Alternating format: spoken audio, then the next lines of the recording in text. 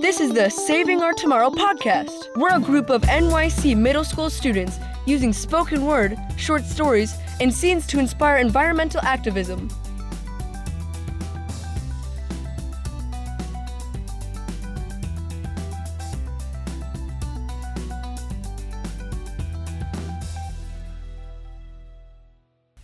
The boy who helps save the environment.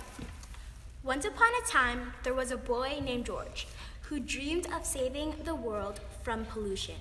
His parents were not supportive at all, and instead, they were lazy and littered all day. One day, George got so sick and tired of his parents littering, so he went to the beach to see what he could do about it. At Sandy Rock Beach, there were two girls hanging out, Mary and Elizabeth. And these girls drank lots and lots of soda. They'd finish can upon can of soda and threw it in the sand without a second thought. They were having a very fun time at the beach when George arrived. George heard a lot of laughing, and when he looked over his shoulder, he saw the two girls throwing their Coca-Cola cans onto the beach floor. George was so angry. So he ran to the girls and said, "You better clean that up right now." And the girls replied in unison, "We don't want to."